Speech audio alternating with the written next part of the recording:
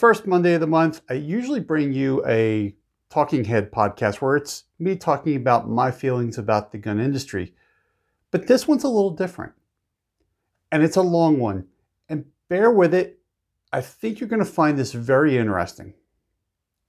This is an interview with Andy Wood, and he's an Australian. Now, we hear our politicians talk all about how Australia has gun control down, and this is the model that we should be doing here in the United States. So let's hear from an Australian about what that gun control really is about. And even though we kind of go into a weird direction and we talk about some other things in Australia, I think it's important, and I let Andy talk, because this really shows you that problems that we have in the United States are not just ours. They exist elsewhere as well. You'll hear a lot of similarity about things that are happening in Australia to things that are happening in the United States. Now, before we begin, let's pay the bills. And this episode is brought to you by MyMedic. Make sure you are prepared for your or your family's needs medically. Go buy a med kit from MyMedic. Use the code TRB20 to save yourself 20% on that kit.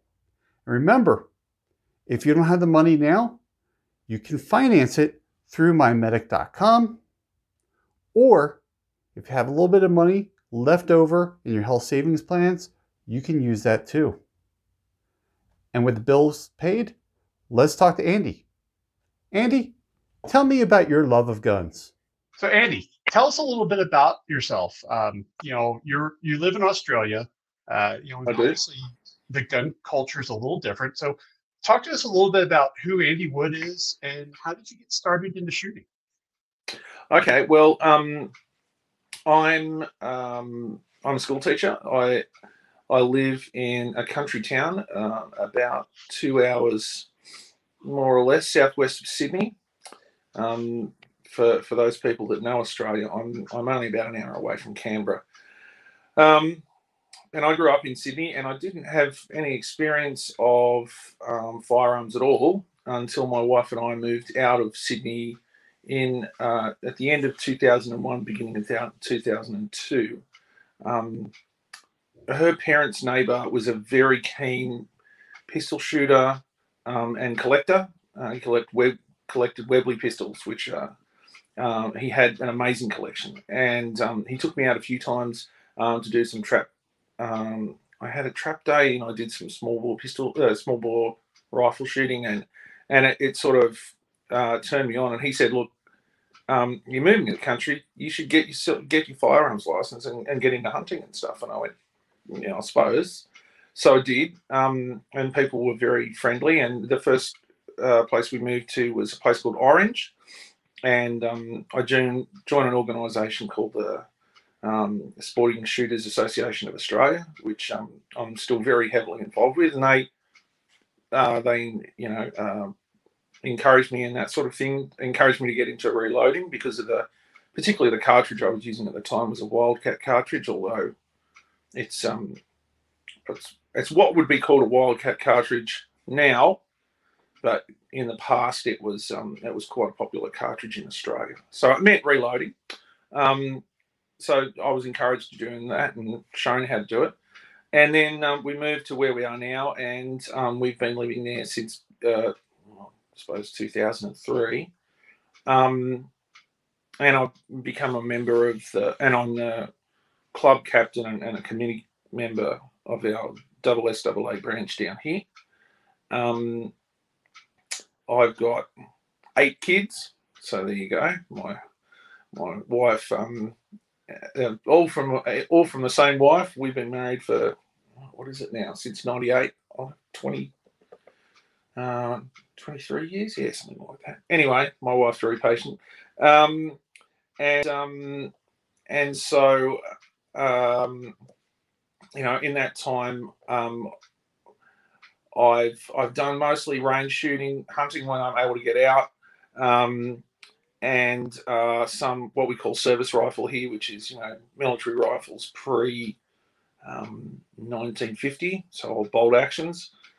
And just mainly plinking and that sort of thing at the range.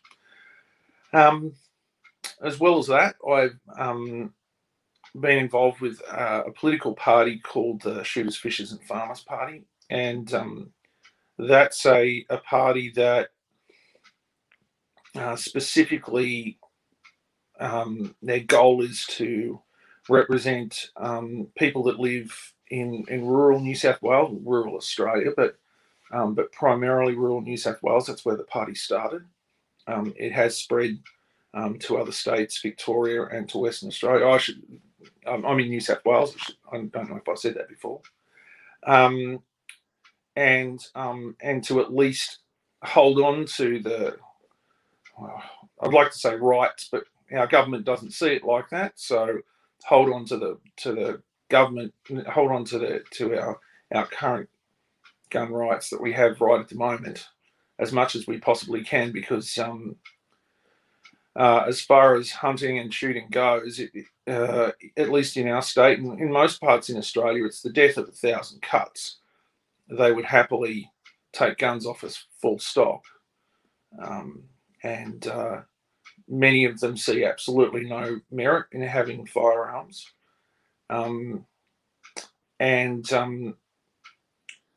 They also have this foolish view that by taking firearms from the law-abiding populace, that once those firearms are gone, that no one will be selling firearms, which is, of course, completely stupid.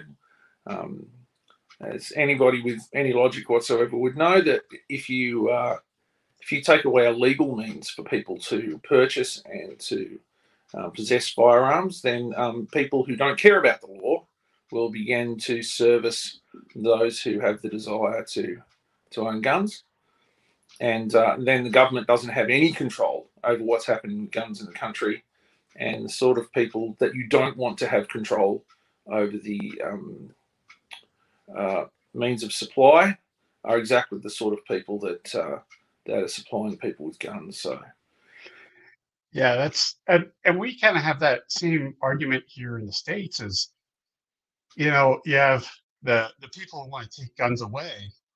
They're like, if there's no guns, then there's no gun violence or people shooting each other. And it's like, maybe you'll understand that there's always a way. Criminals don't follow the law. No. So the very nature of a criminal. Yeah. Exactly. So if you're a criminal, you're going to find a way to get a gun. You're going to do whatever you want, and it's not going to change. It's not going to change things. I mean, I saw, a meme the other day, where people are talking about, and I don't want to get into the subject. It's a subject beyond this, but people are talking about, if we make abortions illegal, then people are just going to have illegal abortions. Well, you make guns illegal, you're just going to have illegal guns. I mean, it's the same argument at that point. Whatever you decide to, make illegal, there's always going to be a black market for it. Yep. It's never going to stop. Yep. I'm not exactly a moderate when it comes to gun rights, but I'm certainly not. I'm cognizant of the fact that give us back our semi-automatics, everything's unfair, is not an approach that's going to do us any good these days. Like, yeah, our politicians. I mean, the honest truth is, as far as firearms laws go, if they give you if they put you through some sort of checking process, and you come out as safe, and you have, gun safes at home, gun lockers at home, where everything has to be stored when you're not using them. And I have to say that I think safe storage has been possibly the only success, or probably police checks have made a difference. but I think safe storage has made a huge difference and that was one of the things they brought in. I think that has made a big difference. But apart from that, if you jump over all the other hoops, then there's no reason for people not to have semi-automatic firearms. Well, I mean, for us here, we talk about the AR-15 is a big rifle here. We use it for competition. It's called the Evil Black Rifle because it looks scary, right? Isn't it the Assault Rifle 14? Isn't that what it's called? Yeah. It's That's the AR-15 Assault Rifle. Yeah, the AR-14. If you're Joe Biden, and if I was Joe Biden and I forgot your name, I would just simply say that fellow from down under. That nice comment he said to you about your prime minister. When he couldn't remember his name. I feel so sorry for you guys. Honestly, he's clearly senile. He really is. He said some crazy things over his political career, but he's just not. He's booked out. My goodness. Yeah. Well, and that's kind of the joke here is it's who's the puppet master of Joe Biden? Oh well. It's like he can't. There's just no way he has all his faculties there. No. Well, it's not Harris. I mean, Harris is just. I mean, she laughs every time she gets nervous. Yeah, she does. She doesn't laugh as much as she cackles. It's scary. So anyway, Australians are super happy to give their opinion when it comes to fixing American gun violence. And I'd say, do you understand? Do you understand that many of American states have quite robust gun laws? Do you understand that? You can't just introduce more gun laws and expect it to have any effect. Over there, if you've been convicted of something, then you can't legally own a gun. Oh, yeah, but there's all these, and there's all this. But I said, but that's not the point. The point is, if they're not, if you already have laws and those laws are ineffective, then by piling more laws on top of it isn't going to change anything. So, the other thing we have is that people aren't educated and they won't educate themselves. We have what's called the politicians here like to call the gun show loophole. So what the gun show loophole is that you can go to a gun show, buy a gun, walk out without your background checks and paperwork. So they make it sound like it's like this, gun bazaar in the middle of, Iraq or Afghanistan where people are just buying guns left and right. Yeah. And people we got to stop that. But the problem with that is that if you buy a gun from a gun dealer, you're going to fill out a 4473, which is the form you fill out when you buy a gun. You're going to do your background checks and all that stuff. Here in the States, we have private sales where if I want to sell a firearm to my next door neighbor, now it's not all states. Most states have this. Some states it's illegal. I can do a private sale to him.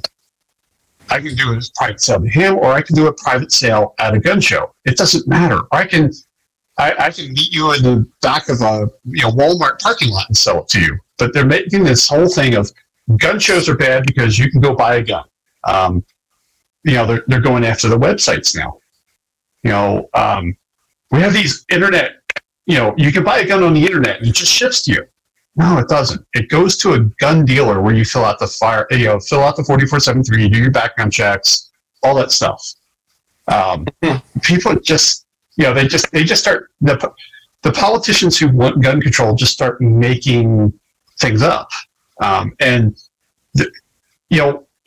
funny. Let's just, for argument's sake, if they get everything they ever wanted on gun control, what are they going to do when it doesn't solve the problem? Which, of course, because I mean, it's if criminals want guns, they're going to get guns. Yeah, and that's my observation about the USA. That the problem with the USA isn't that there's insufficient gun laws. The problem is that the USA is, well, for want of a better expression, lousy with guns. That it's too easy for criminals to obtain guns, and also that I saw a study a while ago, and they spoke to all of these people who were in jail, and they asked them about, having a gun on them, and they said, "You're aware that when you go out after you leave, that that's illegal for you guys to have firearms. You can't, if you have a gun and you're found by a police officer, then you'll go straight back into the clink." And the response was, "Yeah, but I need something to protect myself every time." So, I can understand sort of that they need to protect themselves because of the lives that they're mixed up in. But, here, mostly the people that need to protect themselves with guns are the people that have already got themselves mixed up with all of the wrong crowd. I mean, there are shooting deaths here in Australia, but the shooting deaths are in suburbs where, the gangs are operating. And if someone gets shot at their front door or in their driveway, it's because they've been mixing with the wrong crowd, usually for quite a while. We had sort of a turf war, was it a turf war or whatever, going on at one stage a few years back, and people were just getting shot all the time, and but they were all, for want of a better expression, they were all bad people. Like, it is very, very, very unusual for someone who isn't for someone who isn't already sort of mixed up with the wrong people to get to get shot here. And we don't even see much in the way of mental health issues. I mean, we don't see that. So, as we see the government try and claw more and more stuff away from us, it's not evidence based. And one of the things I was going to talk about today is that we have these issues, continually hitting us. And in the midst of COVID, I'll give you some sort of idea as to the situation that I actually have here in New South Wales. At the moment, we have our Premier, and in our state government, and the Premier is the leader of the state government, and that would be our governor here in the States. And they're basically they're a member of the lower house. We have two houses of parliament, and in the state, and so they have to be a leader of that, and so the party or the coalition with the most amount of seats in the lower house forms government, and so her name's Gladys Berejiklian. She's a single lady. She's been, she's career driven. In any other situation, you would see her as a progressive leftist sort of person. That's her sort of, if you're going to profile her, that's the sort of type she fits into. But she's actually the head of the Liberal Party. Now, don't be confused. The Liberal Party were traditionally a conservative party. They're,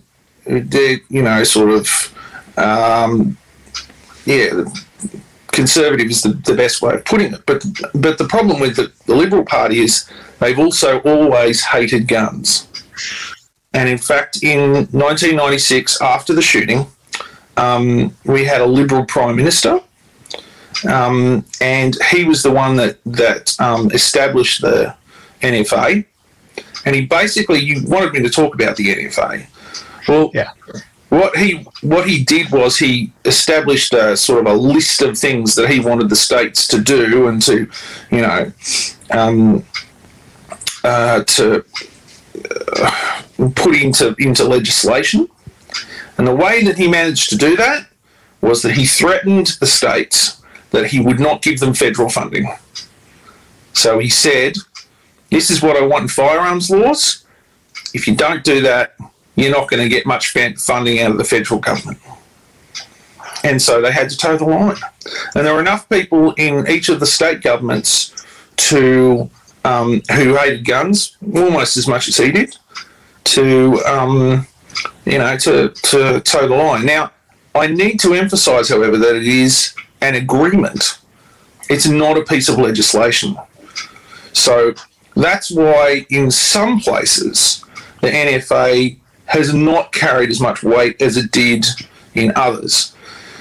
Here in New South Wales and in Victoria, pretty much it's been as was requested. In Queensland, not so much. In Queensland, to begin with, it didn't have the same amount of weight as it did in other places. Queensland's traditionally been more rural, but during the late 80s and early 90s, that began to change, and now they have a Labor left-leaning government, which has been to the detriment of the state completely. And it's been particularly bad in COVID. Their current premier she's rubbish, she's terrible. But yeah, the NFA has... It is an agreement. It's not enforcement. It isn't something that was embedded in legislation. Anyway, to get back to New South Wales, our current premier, woman by the name of Gladys Berejiklian, is corrupt. We know she's corrupt. There's a body called the ICAC, the Independent Commission into Corruption. And it's a state body, and she had a personal relationship with another disgraced politician who was forced to resign. She knew that he was involved in dodgy property dealings, and what she's been able to do during COVID is go, "Look, COVID, bad," every time things sort of swiveled back onto her misdeeds. She also did some pretty bad... she gave a lot of money to councils that were, and to electorates, which were held by her political party. And it's all, it all stinks to high heaven. And every time a member of the press asks a question about the ICAC investigation, she cuts the press conference short. And, she's super dodgy. She's really dodgy. But in her time, a number of things have happened. Last year, there was an attempt to amend the Firearms and Weapons Act, and they claimed that it was to stop the illegal production of firearms, and they were going to introduce this idea where if people possessed precursors to the production of firearms, then they could be immediately arrested, and you could potentially go to jail for 20 years. And when I'm talking about precursors, I mean bits of metal, bits of timber, like oils, lubricants, that sort of thing, tools, blueprints, pictures of guns on your computer, technology stuff, and like the civil liberties, just the walking to someone into a grandmother's house and you'll find a screwdriver on the table, potentially told you off down to the police station for 24 hours while they sort it all out. And there's less, there's a dozen cases of this that are tried every year, and less than that convicted every year. And the first people who would be affected by it, of course, would be firearms owners, because We have scopes, we have scope mounts, we might have a spare trigger for a rifle that we switched one out. You might have, brass or that sort of thing. We're the first ones who would be in the firing line, for want of a better expression, for that. So that was the first thing. We managed to get a petition of I think it was more than 30,000 people to fight that. But that was last year. Now this year, they came out with and these things just pop up, by the way. They don't, there's no proper, how should I say? There's no sort of proper process on how they happen. Suddenly, they decided they needed to change how much powder, and I'm talking about smokeless powder, license holders and dealers could have. Now, it's hard enough at the moment for dealers particularly, and everyone, to get powder. They tightened up all of the transport laws the transport regulations. Right? We are held hostage by regulations in a lot of ways here in Australia. It's not laws, but no one has the money, and nor do they. How should I put it? Nor do they have the risk. The ability to fight the risk of raising the ire of the different firearms industries in different states. So they tightened everything up. So it got harder for dealers just to get powder, just because shipping it around was really tough for shipping companies. And then suddenly, TNT, who are a major shipping company here in Australia, said, "Oh no, we're not shipping firearms or related products at all." And then another company did the same thing. And so we're at the point now where country towns, particularly those far outside of places like Sydney and Melbourne and Brisbane, the big question is how are they going to get those things? And of course, farmers really need to get stuff. Yeah. And so what should come up? Then this limit, further limit to how much powder people should have. So they said, up until now, anyone with a firearms license could individually have 12 kilos of powder, and dealers were allowed to hold 300 kilos of powder. And people would say, "Oh, well, that's fine, but why do they need that much?" Now I'm going to cut it down to 12 kilos per household, and 200 kilos for dealers. So I go, well, that still seems reasonable, except that now it's harder for dealers to get the powder in the first place. And if you shoot pistol, or if you're a pest controller and you load all your own ammo or that sort of thing, you'll cut through 12 kilos of powder very quickly. Yeah. And what's the evidence for this? None. There's no evidence for it whatsoever. It's purely, we'll give them a little bit less and a little bit less, and before you know it, So and it's funny. It's funny you're bringing all this stuff up, and that's kind of why I let you talk, because I want people to hear this. The gun control people here, they always refer to Australia. Look at what Australia has done. They banned guns. They banned this. They banned that.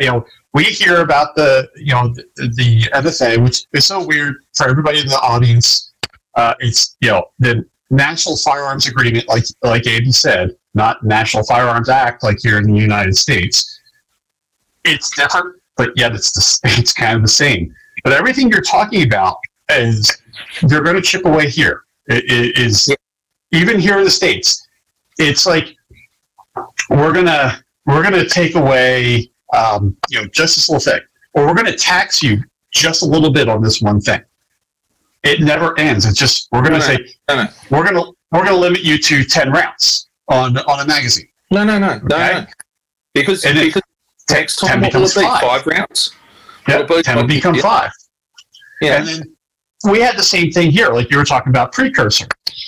We have in the United States, we have the 80% guns. or as the politicians like to say it, and I hate this word, they call it the ghost guns, where all about these. we're in the United States, we're allowed to build a firearm for our personal use, and you'll get what's called an 80% lower or receiver or frame or whatever gun you're building, and you machine it, and then Drill it out. a couple of years ago, the liberals in Congress, they started talking about we need to start ban, we want to ban this, these ghost guns. This is evil, ghost guns and stuff like that. And they start talking about, well, we're going to ban the equipment to build a gun. You're going to you need to be an FFL or a federal firearms license holder in order to own this equipment. Okay, so are you going to say crazy. that That's like lathes and drill presses and right, drill presses, mills? I mean, so are you now saying that a machine shop needs to have an FFL because they have the equipment to build a gun? Would you like your car to be twice as expensive to get fixed? Would you like that? No? Yeah. This is the whole thing. Would you like to not be allowed to walk in the front door of your garage because they have the equipment, and you just have to be on the street, and the guy come out and take your keys, and you have to hand over the cash in the street so that, it's crazy. Yeah, it is. And it's funny because, and I want the audience to hear this, because this is all happening. It's the same thing. You're half a world away from me. I mean, just timing this interview, we're 15 hours apart from each other. That's right. It's so weird, as I'm talking to you tomorrow and you're talking to me yesterday.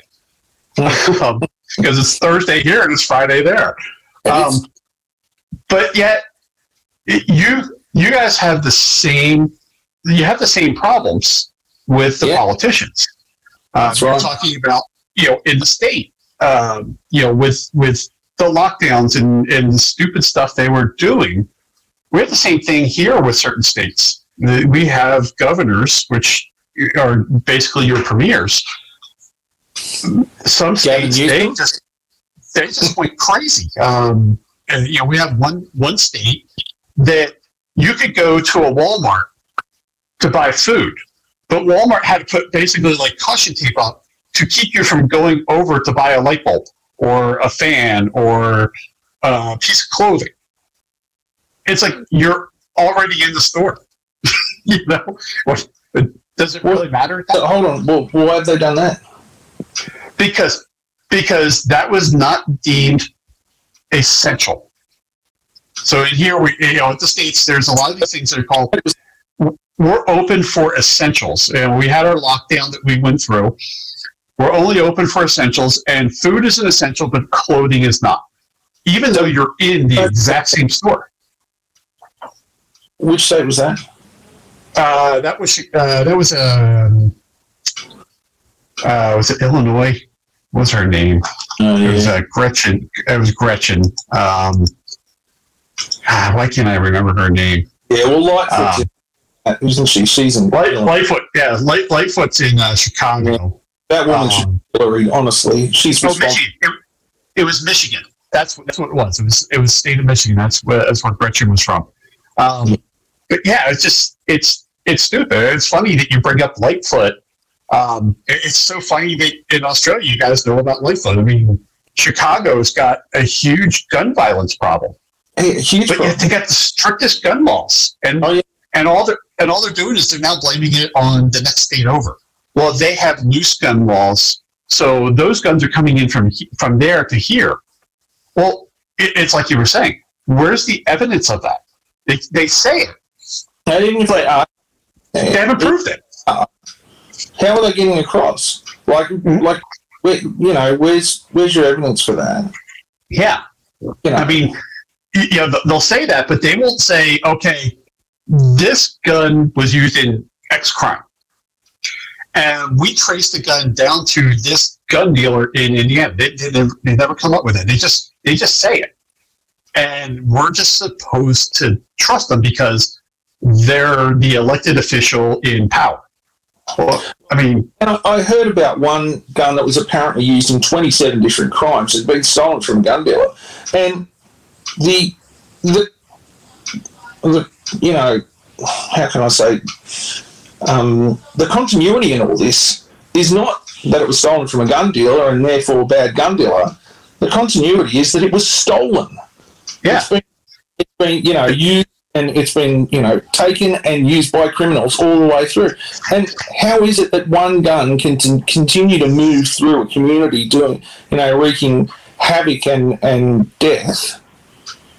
Yeah. And how is it that it continues to do that? Why is there not a better system of stopping what's going on? And as I say, and this is where where people are quite happy to say, "Oh, America's got this. We should just apply new gun laws." Well, they're not working at the moment. So Yeah. How about you look in your crystal ball and wave your magic wand because it's not working there. There's obviously other things at play.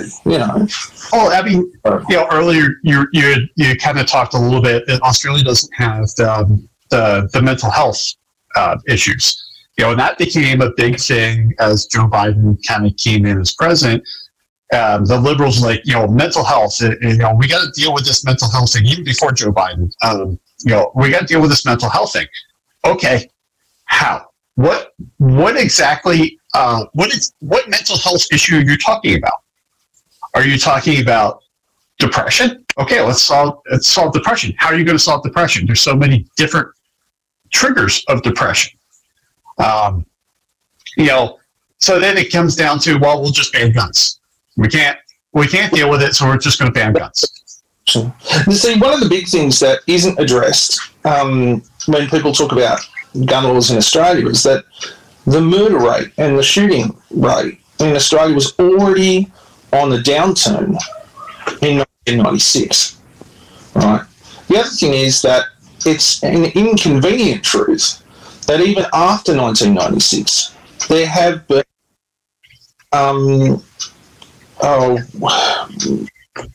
is it massacres that they call them?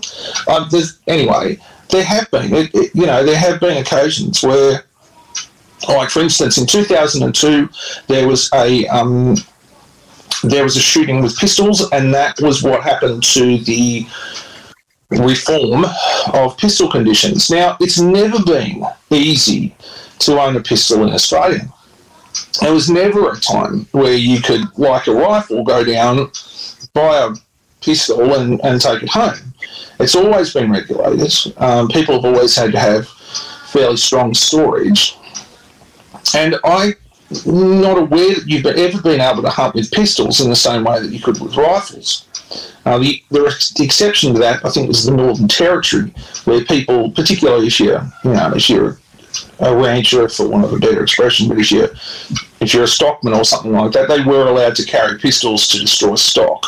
And that was the case in Queensland, I think, until not that long ago. But anyway, so pistols have never been easy to obtain here, and that has to do with more colonial past than anything else, because it wasn't viewed that people needed pistols. I mean, self-defense has never been something, as far as I'm aware, that has been very sustainable. And right at the moment, if someone comes into your house carrying a machete or something like that, and you get the jump on them and you whack them on the back of the head with a shovel and knock them out and call the police, then you will be charged with aggravated assault, even though they ain't your house.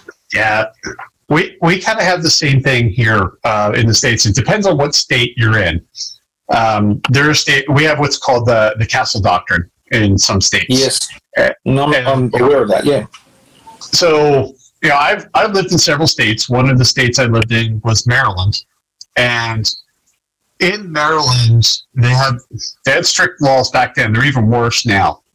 But in Maryland, if you shot an intruder, you had better be cowering in the corner of your bedroom with nowhere else to go. And they were coming at you, and there better be bullet holes around you in the wall, and you still might be charged at that point.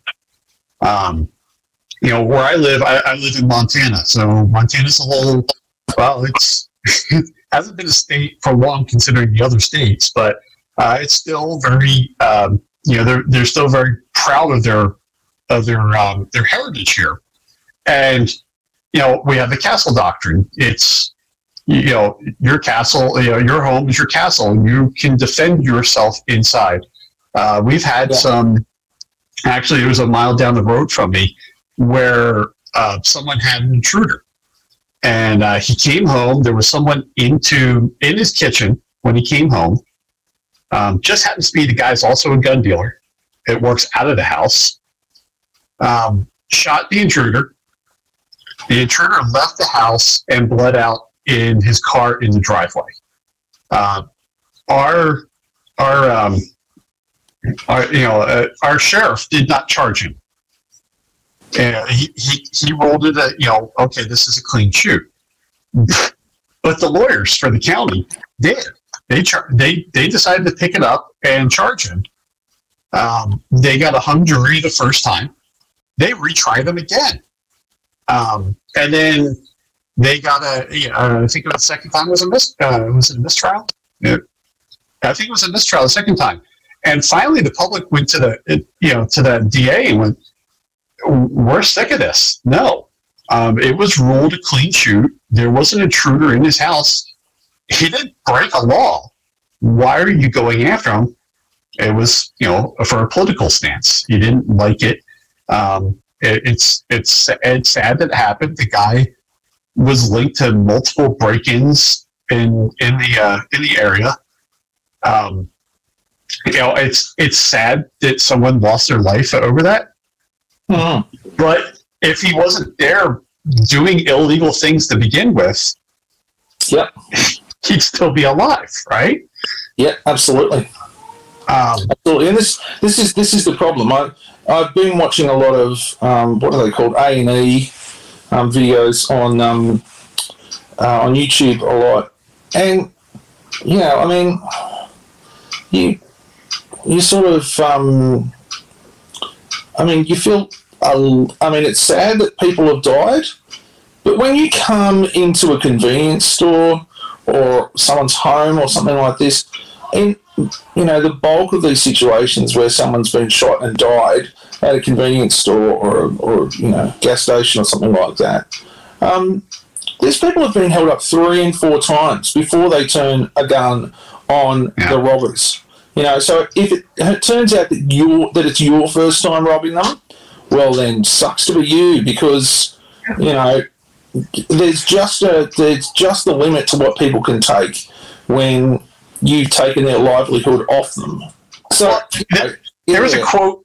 There's a quote that I heard. I forget who originally said it, but it's like, don't be in stupid places doing stupid things with stupid people.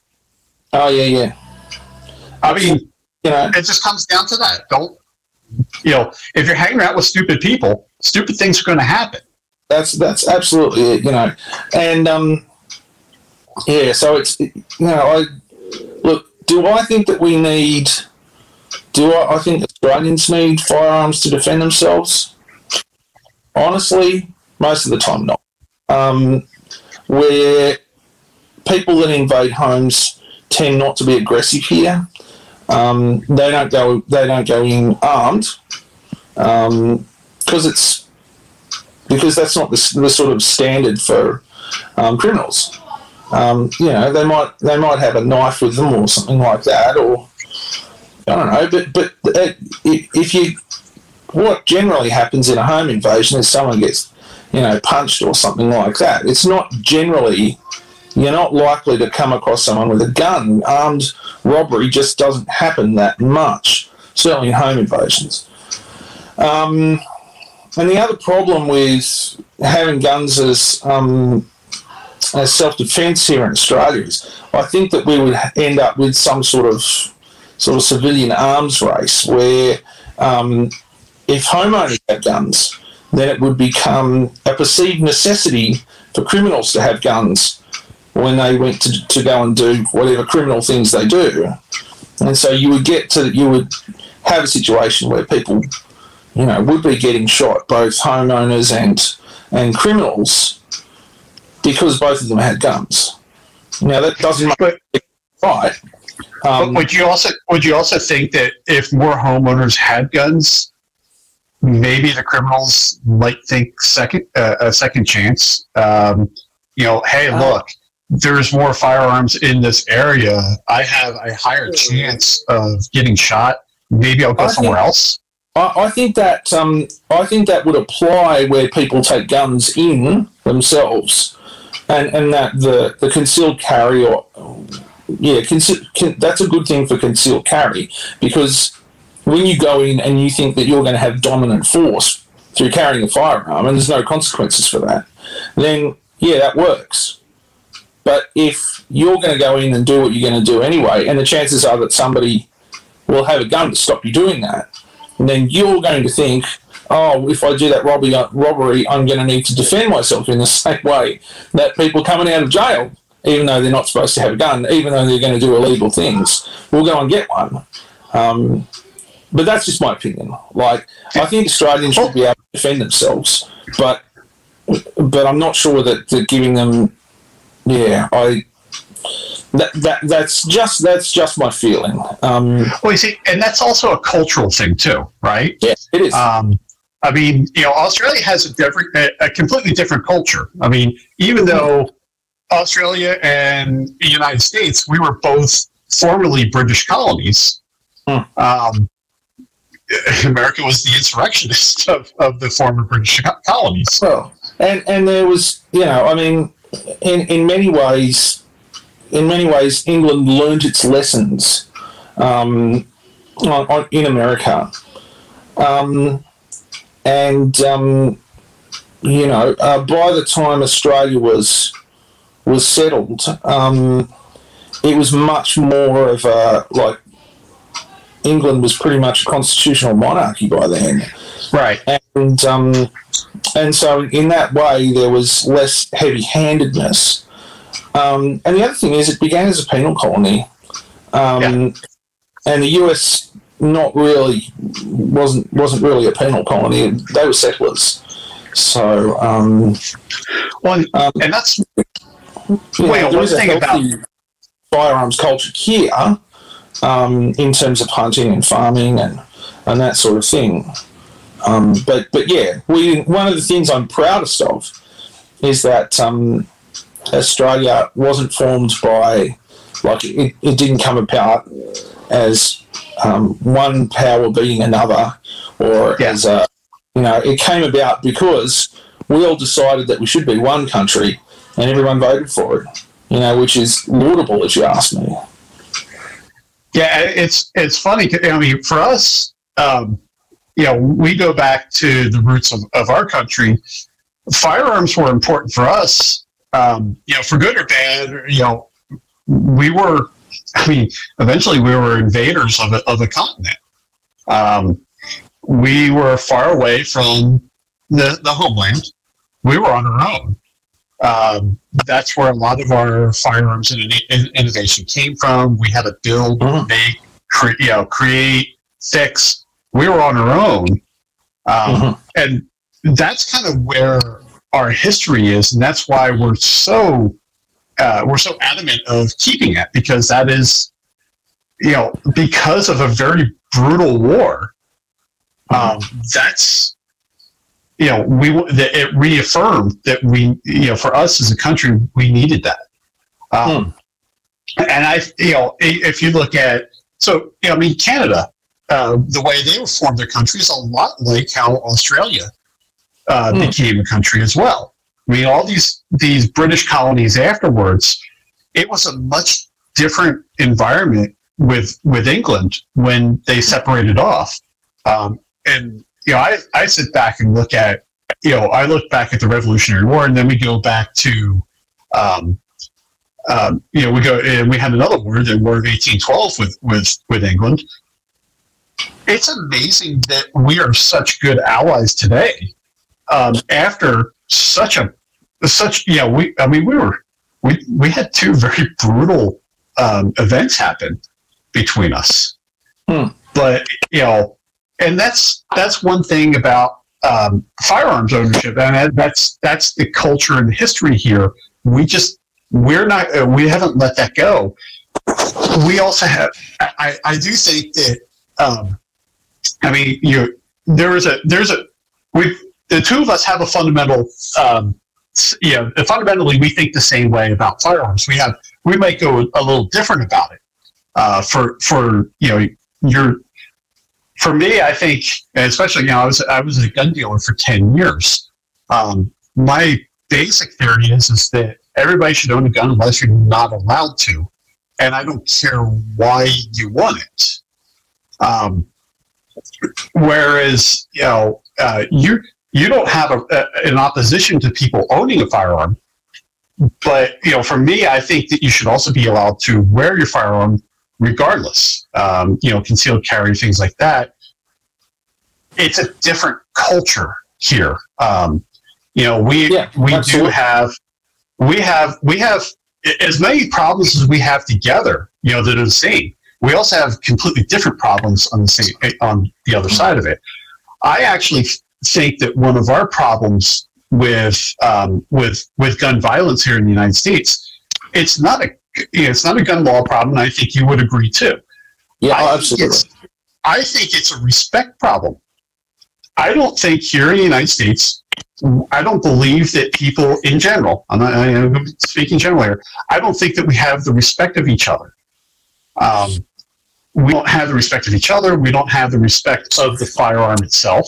A firearm is a tool. I don't think we respect that tool. I think we're very much in a society of we think about ourselves and that's it. We don't think about our consequences. And I think, I think there's been a drastic change in attitude since the 1960s. And I mean, to quote, I'm going to quote as closely as I can, Jordan Peterson. He said, since the 1960s, we've told children all of their rights, but none of their responsibilities. Yeah. And there's a flaw in that. I would agree with that. I think it's funny. Every generation thinks that the new generation coming up is spoiled and all that stuff. I look at the generation coming up now. They're so. We stopped even teaching them the rights. They're so willing to give away their rights. I swear that if I went up to someone now and said, "Would you give up?" I don't know. Would you give up your right for illegal search and seizure? It's one of our amendments here in the Constitution. In order for the police to come up and look for things, they have to serve a warrant. They have to have probable cause, and they have to prove it to a judge. Would you be willing to give up your right to search and seizure for an Xbox? I swear I will be giving away Xboxes, so many that I couldn't keep up with the demand. Yeah, we don't do anything wrong, so that shouldn't be a problem. Yeah, right, exactly. It's not the fact of for us we have that whole distrust of government.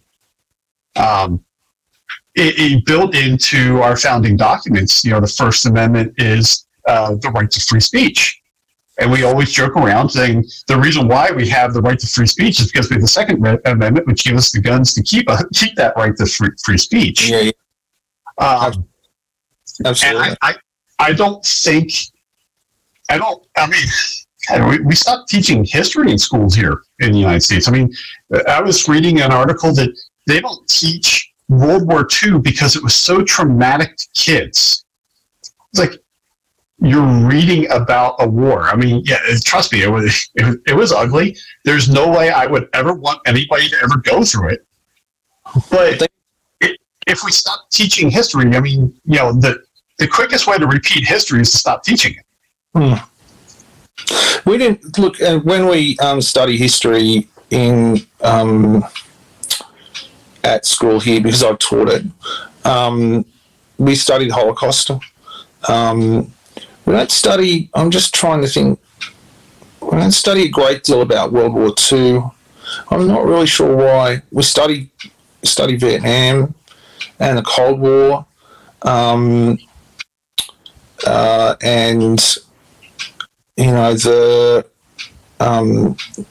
the Russian Revolution and that sort of thing. But yeah, I mean, there's none of the it might hurt their feelings business. I just one of my son's friends is an avowed communist, and my son said, I just cannot get over the fact that we studied Russia and we studied what happened there, and he still thinks that communism's great. And I said, well, why is that? And he said, he says that, it's not real communism. I just went, have you looked at China? Have you looked at Venezuela? Oh, yeah, but they're not all real communism. And he said, real communism?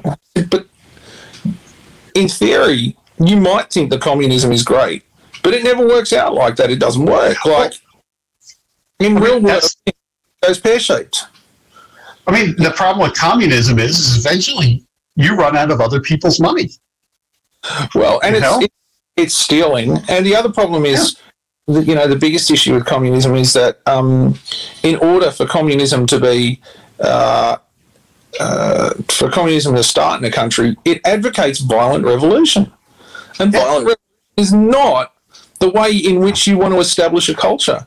And it's all very well to say, but we want people to be equal. But the people that end up in top at the end of a violent revolution are the people who are most ruthless and are least likely to be equitable. So, in Russia, hence China, I mean, if you look at Russia in war, they didn't have enough guns for everybody to go around. So you have a buddy system.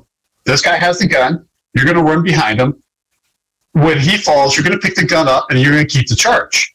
Yeah, and by the way, if you turn around and come back, we open up our guns on you. Yeah. So, it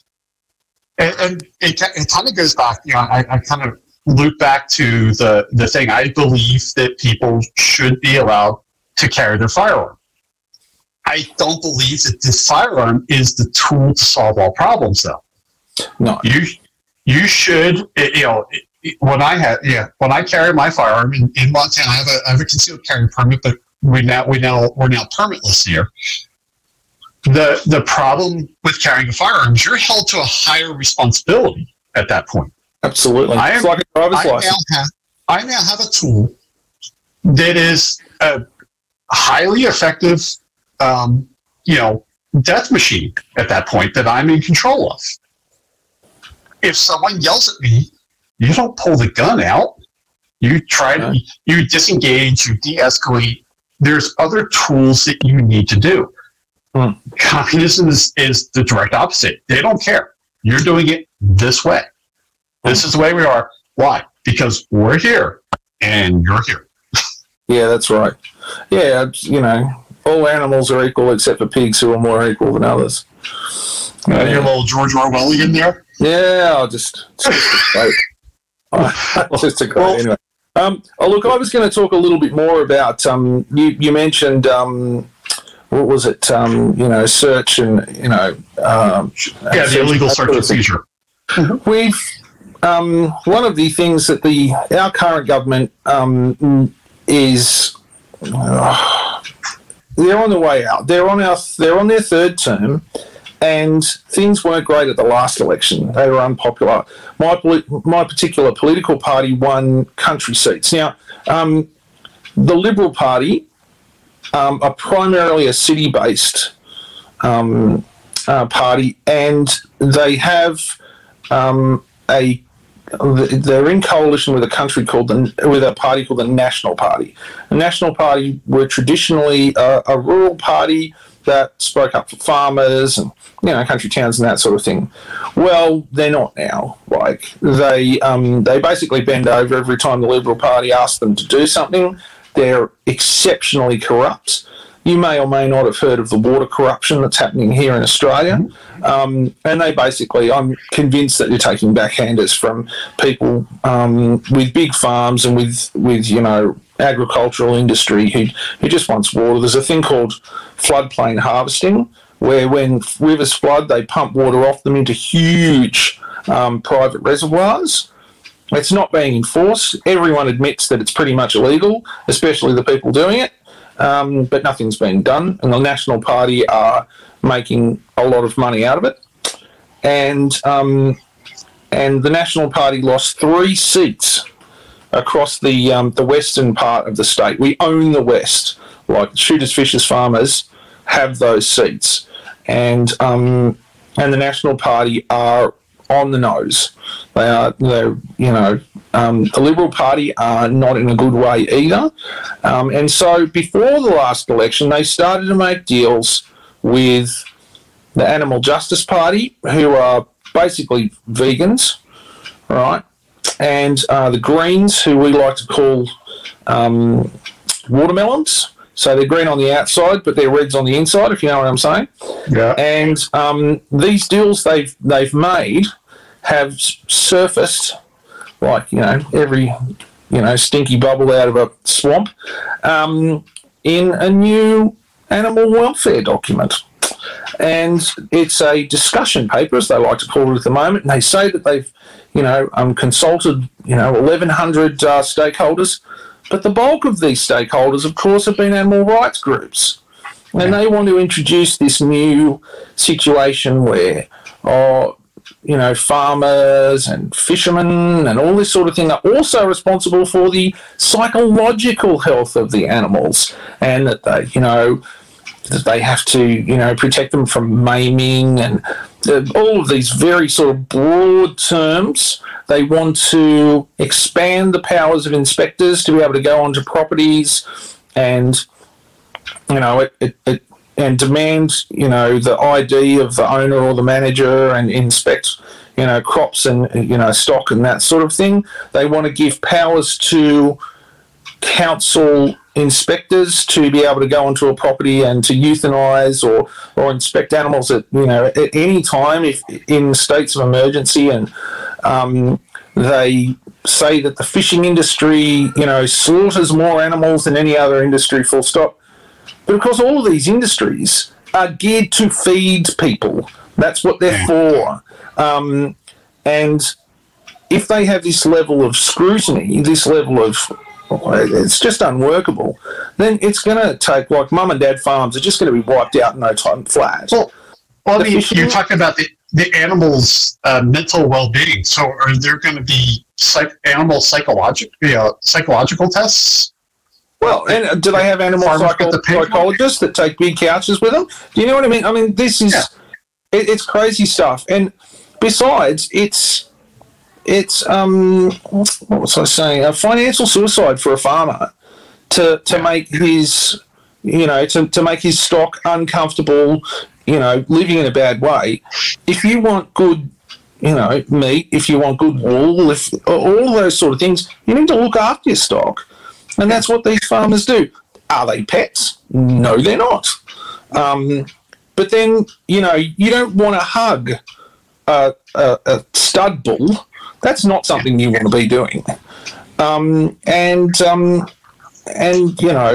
what it does, it'll give, you could have some, animal rights mob turn up in the middle of the night when you're, shooting pests or culling kangaroos on a property, and have them go over every kill that you have made to see whether or not they approve of the way that you've done it. You can have someone turn up in the middle of the night in a car in the spotlight, where you've been shooting, and that's incredibly unsafe. And it just the whole thing is just really dodgy. And that's they're sort of projecting, human emotions onto animals, especially fish. Fish actually don't feel pain the same way that mammals do.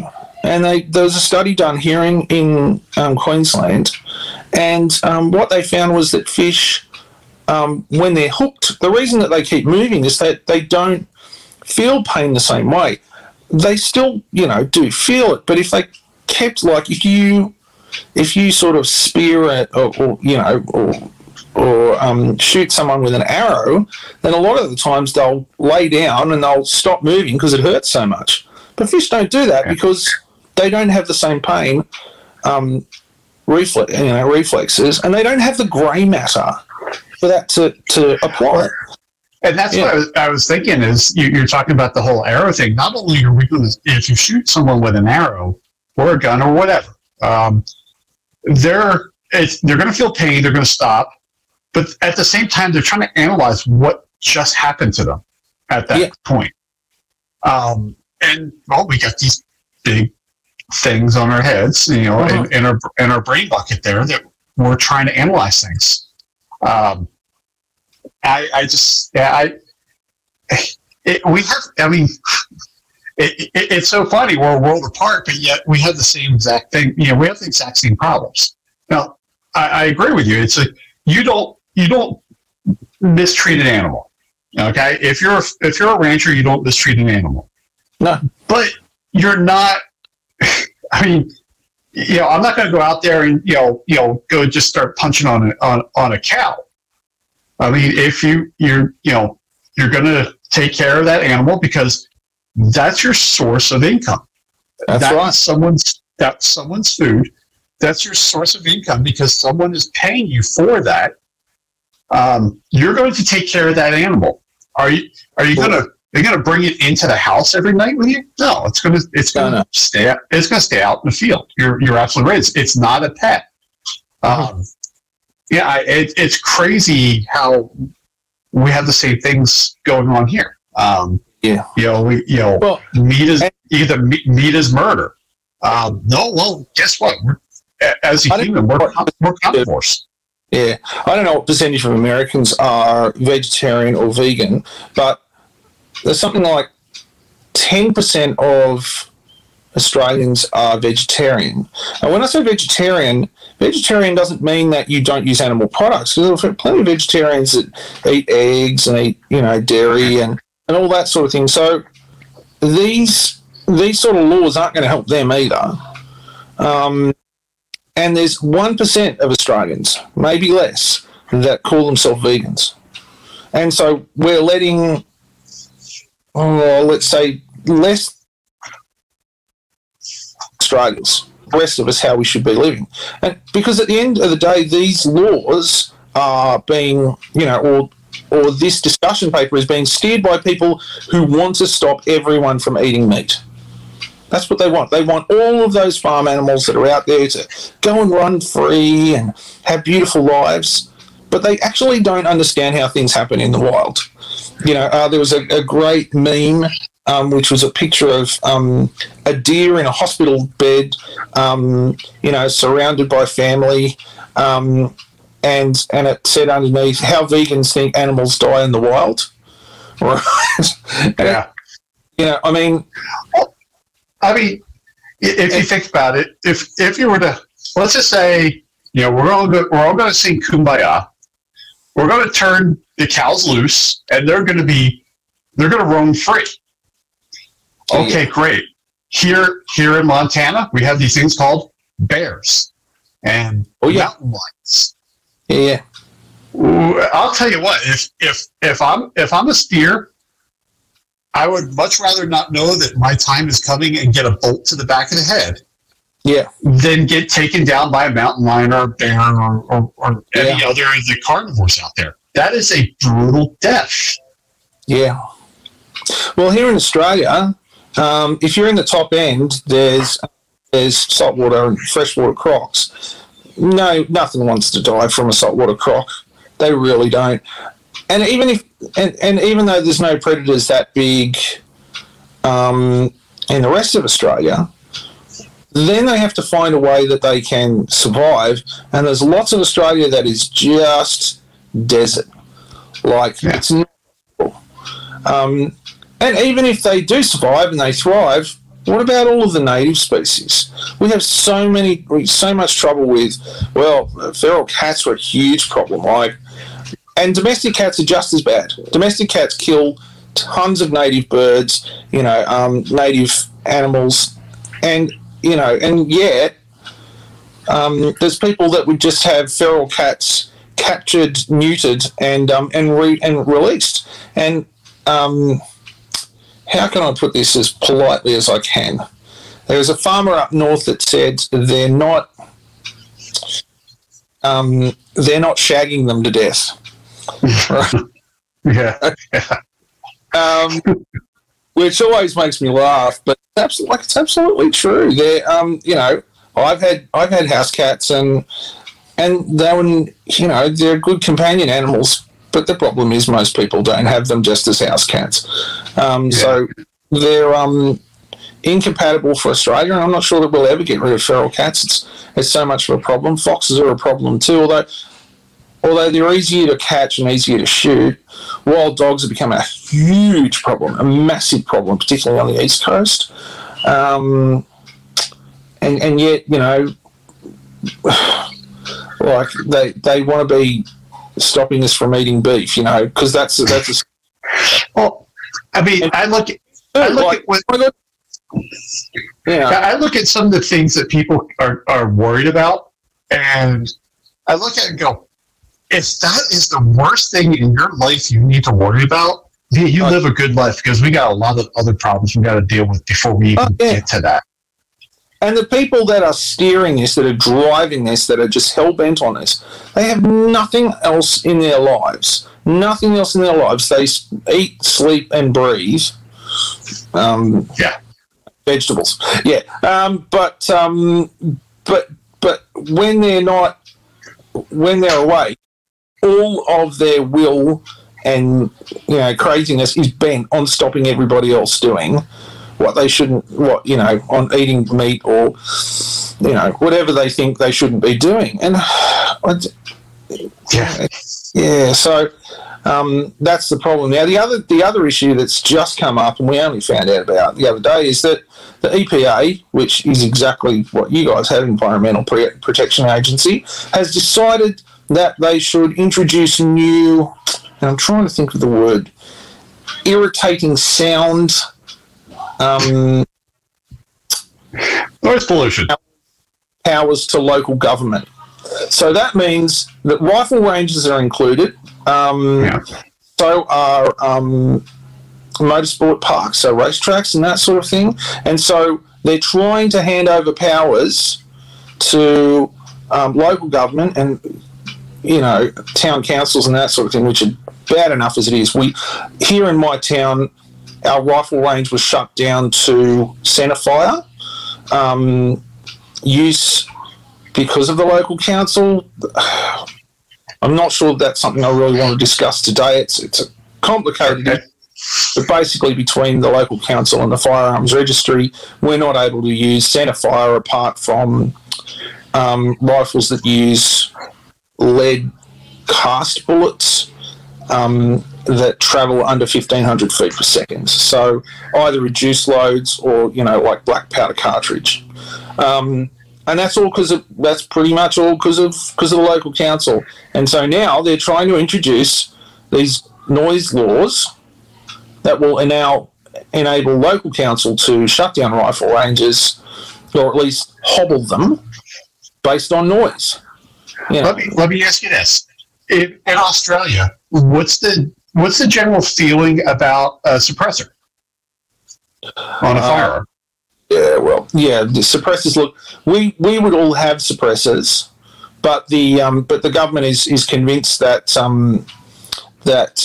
only assassins use suppressors. Yeah, it's okay. So it's the same thing with the Liberals here. They think suppressors are quiet. There's silence, not suppressors. Yeah, and it's not. It's so funny when they go, okay, we got to ban these things because they're the evil things, and this is what spies use and stuff. They're not that quiet, people. No, they're not. I mean, they're just not. All they're doing is they're lowering it so you'll blow your eardrums out. Yeah. And there's already one of the things we're trying to do, my political party is trying to do at the moment, is to have a rubric for applying for a suppressor.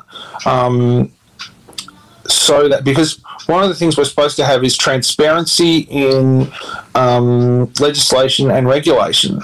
And one of the things you do is you'd ring up the firearms registry and say, I want to apply for a suppressor. And they'd say, what's your legitimate reason? And so, well, the guy who's talking about this to me is a professional pest destruction. I'm trying to think of the word. Dispatcher. Yeah, dispatcher, whatever. Professional hunter. And he said, I'm shooting rabbits on a horse property, so I need a suppressor so that it doesn't upset the stock and so that it also doesn't upset the landowners while they're asleep, because I'm doing it at night time. And so the rabbits all don't run away after the first shot. And the woman on the phone said, no, that's not a justifiable reason. And he said, okay, well, can you tell me what a justifiable reason is? Oh, no, you tell us the reason, then we'll tell you if it's justifiable. Yeah. That's not clear. There's no clarity in that. Nope. That's making people, try and trip people up. But the part of the problem with the firearms registry is here, one day you'll get someone who is like, he rang up another day, and because he's a licensed shooter and a pest destroyer, then he can get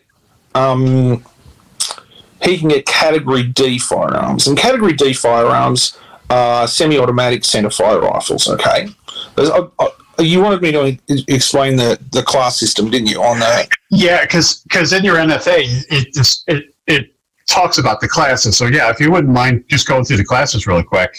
I'll go through that quick. So Class A is shotguns not including self-loading, and it's shotguns, lever-action shotguns with a capacity of up to 5 rounds. Okay, we'll talk about that in a moment. Air rifles, rimfire rifles. Okay, I don't know what the ruling is on rimfire rifles above .22 caliber. You can get them, I think, but I don't know what the story is. Air rifles over .22 caliber. Of course, there's no there's no rimfire these days up .22. Category B is, and Category A is also muzzle loading, right? Category B is centerfire rifles, and it also includes muzzle loaders and lever action shotguns under 5 rounds or up to 5 rounds in mag capacity. And that's so somebody could get just a B license if they were only interested in centerfire. But most shooters have Category A, B, because that opens them up to, things. Category C is pump action shotguns, and that's open to auto loading rimfire rifles, and that's open to rural producers, in other words, people that work on farms, and professional, pest destruction. And then there's Category D, and that is self-loading shotguns, which you can get if you have some sort of shoulder injury. You can get that for trap and for skeet, and self-loading centerfire and lever-action shotguns with more than 5 rounds capacity. And this happened all because of the what are the lever action, the Turkish ones? I'm trying to remember what they're called now. Anyway, that all came out. There was, what was it, 7 rounds in 7 seconds or something like that. It was, it was all hyped up. It was just all crap. And so they changed them to D category if they had 2 more rounds in the magazine. It was the best sales pitch for those lever action shotguns ever. A friend of mine bought one. He said they're pieces of crap, but yeah. But it was a great sales pitch for them because everyone bought one.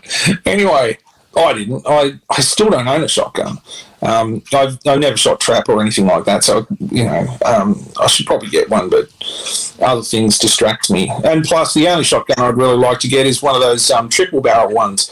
And if I went to trap range with a triple barrel, they'd say, "Oh, here we go! It's the wanker politician come along with his fancy gun." So I just haven't bought one anyway. But yeah, so there's that. And you can only own Category D long arms if you are, if you're a professional shooter who just destroys pests, or if you're a collector. And there's a collector's license as well, which allows you to own almost anything. But if it's a collector, if it's under a collector, most of the time it means you can't shoot it. Not strictly, as far as I'm aware, but yeah, it's so there's that. As far as I'm aware, there is a category system in handguns. I'm not a handgun shooter at the moment because, frankly, in order to get a handgun license, first you have to become a member of a handgun club or a pistol club, and you have to get a provisional license where for the first 6 months you shoot one of their pistols and you prove yourself to be an honest person. because in 6 months of you borrowing someone else's gun and shooting at the range, you're an honest person. Yeah. Oh, look, I know a bloke that's a pistol, right, for the police and has been for 20 years. He handles blocks all day, every weekday, except for I think was it 2 or 3 weeks a year, whatever holidays he gets.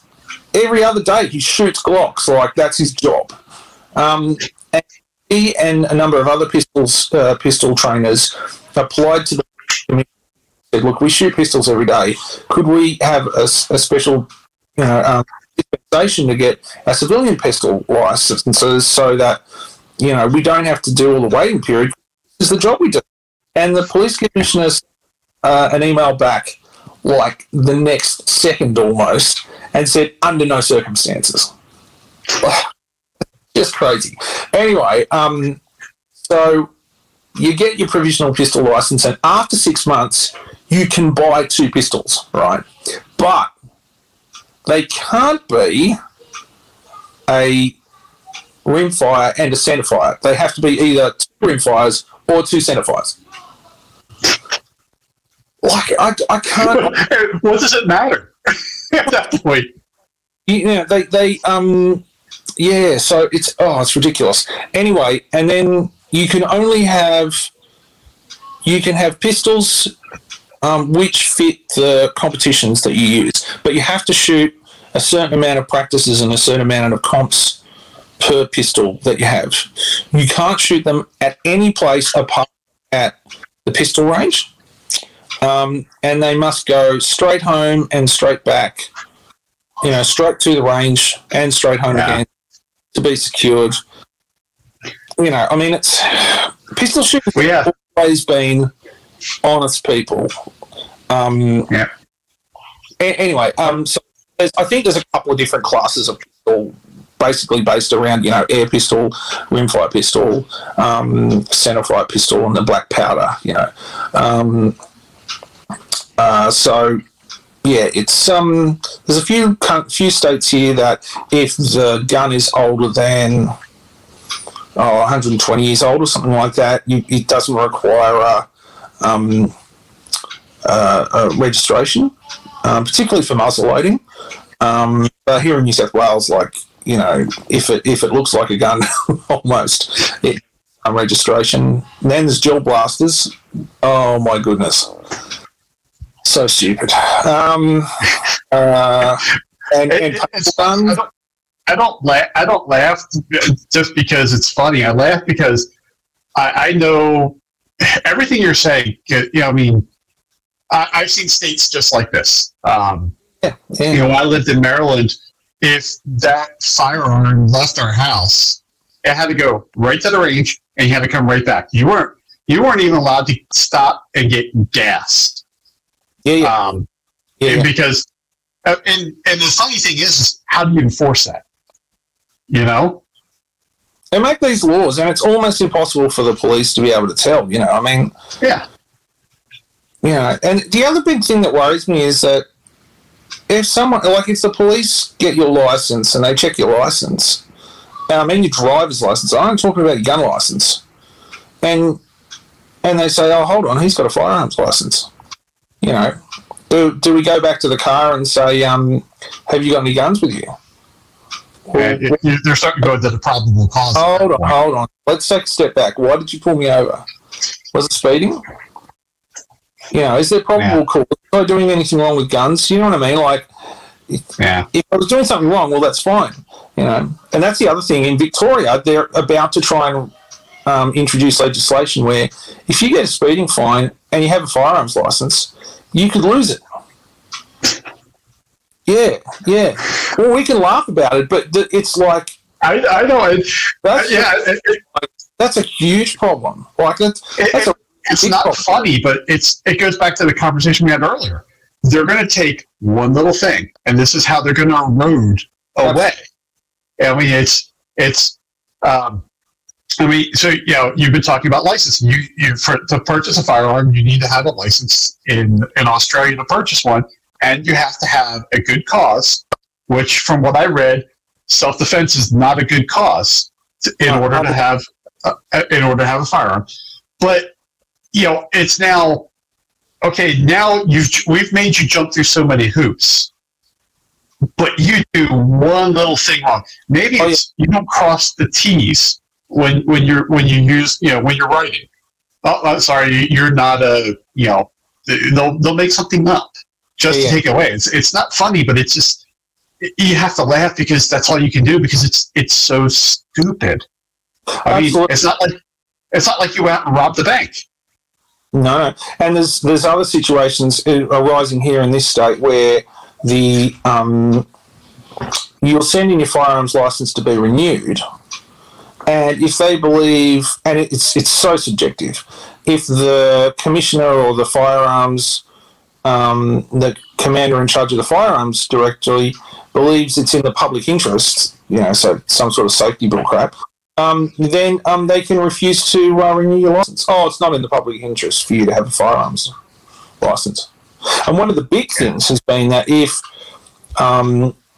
veterans try to pay for anything like their license renewal we have things called permits to acquire. So every time you want to buy a gun, you need to get a permit to acquire, which is $30. And you say what you're getting it for and what class it is, and it's another way to basically rob us. Anyway, in Victoria, which is the next state south, where Melbourne is, those PTAs, which we call PTAs, they go through in 8 seconds. You go to the gun shop, you have a firearms license, you say, I want to buy one of these. They type it into their software that connects to the government. You know, boom, goes through, take your gun with you. Here in New South Wales, you send off for the PTA. After your first one, it's not supposed to take 28 days, but I can tell you that it often takes a number of weeks. And ever since they started to run the thing by computer, like, it has not made things better. It's made it worse. They introduced this new computer stuff, and then, as a result of that, they got rid of staff. Like, it's just... so our party in government has been, you know, taking them to task over it. And honestly, they are so incompetent. They're really incompetent. And I feel sorry for blokes who I know that are police officers who are really, you know, they're good blokes. They have firearms licenses. And they're reasonable individuals. But the people that they deliberately put in the firearms registry and the people who are members of the upper executive of the state police force are their political appointments, and they are not nice individuals. and and their goal is to strip civil liberties away from people. And if you're a decent person, don't expect to ever be promoted in the police. I hesitate to say this, but within the police, there was a lot of Freemasons in the past. I can't say that that's the case at the moment, but I have a feeling that they're probably still involved. Look, I don't want to tar them all with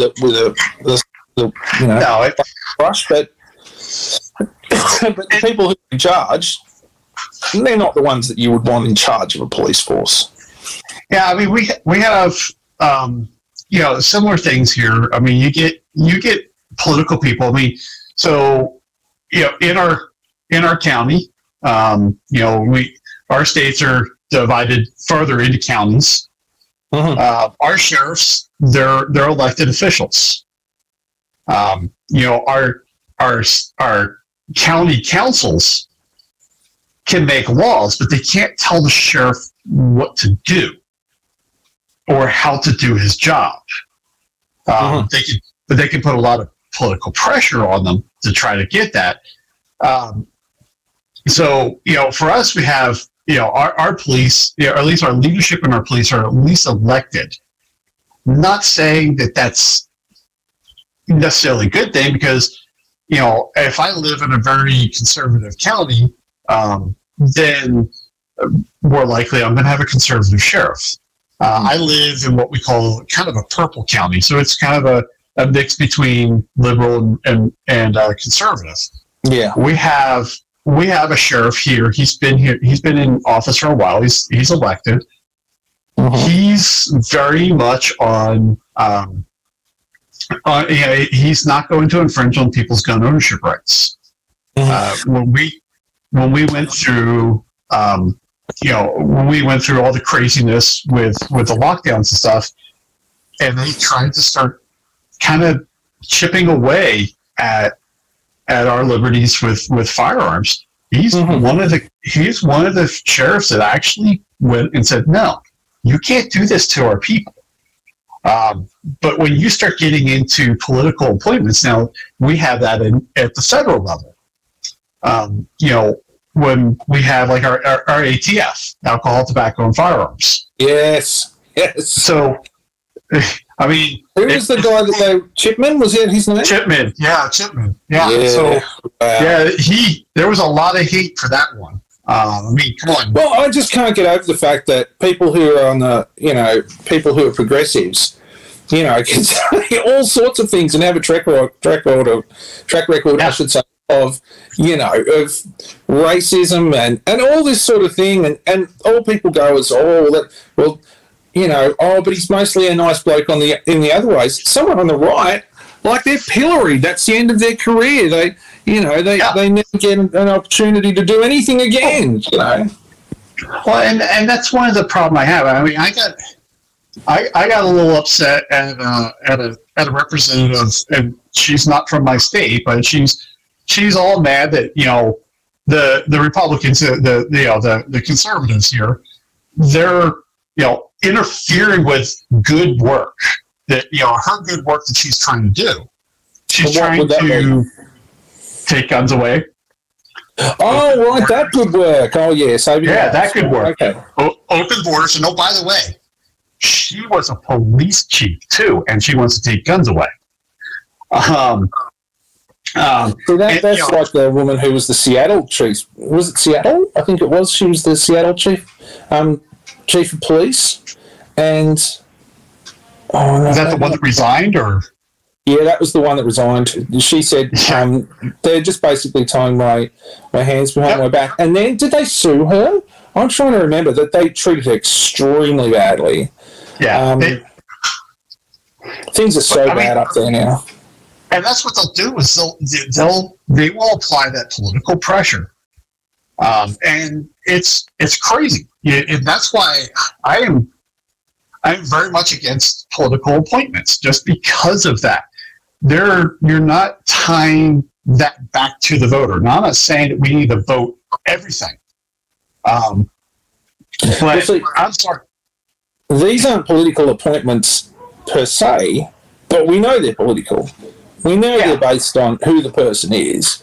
It's not based on their abilities, because, frankly, some of the individuals we've had are so dodgy. Or not dodgy, just incompetent. And absolutely bent one direction. And we know that we will never get a sympathetic police commissioner here. It just won't happen. Like, they'll always choose somebody who is pro gun taking, not gun control. It's just taking gun control. Yeah. So we've had less and less and less incidents of shootings and that sort of thing. Less and less and less situations where licensed firearm owners, commit murder. The last one was because the firearms registry made a mistake and gave this bloke who had apprehended violence orders against him from the family court, and they didn't check him properly. They didn't vet him before they gave him a specific special authorisation to get a pistol licence.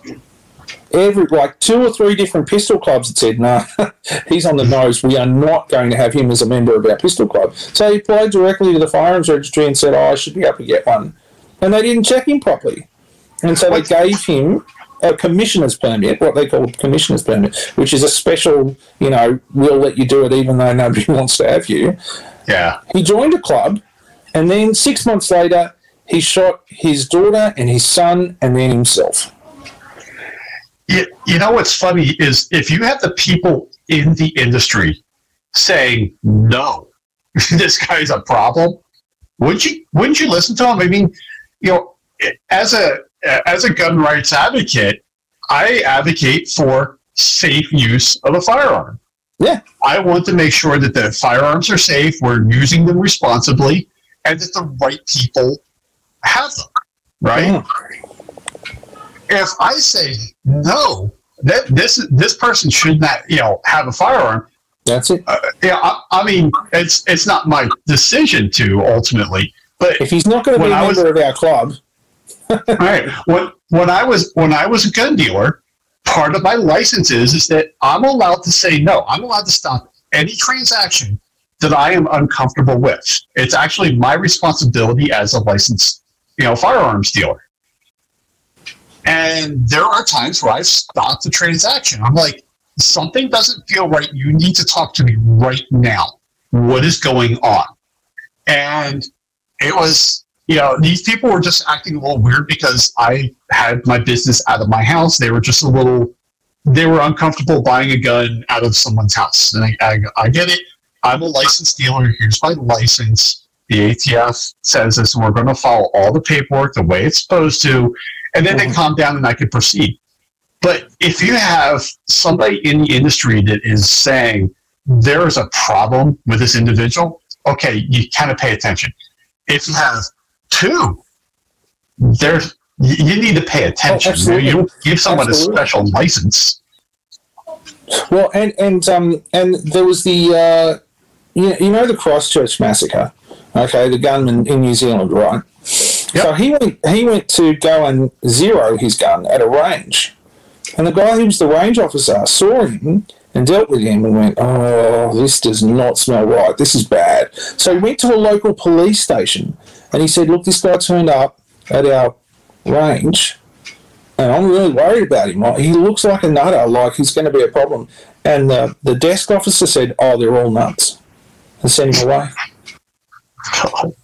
They could have stopped. And this did not even come up in the investigation. No, it's sad. I mean, if you have the gun owners saying, we don't want this guy being one of us. Oh, no, we don't want him. There's a problem. Yeah, there's a problem. Yeah.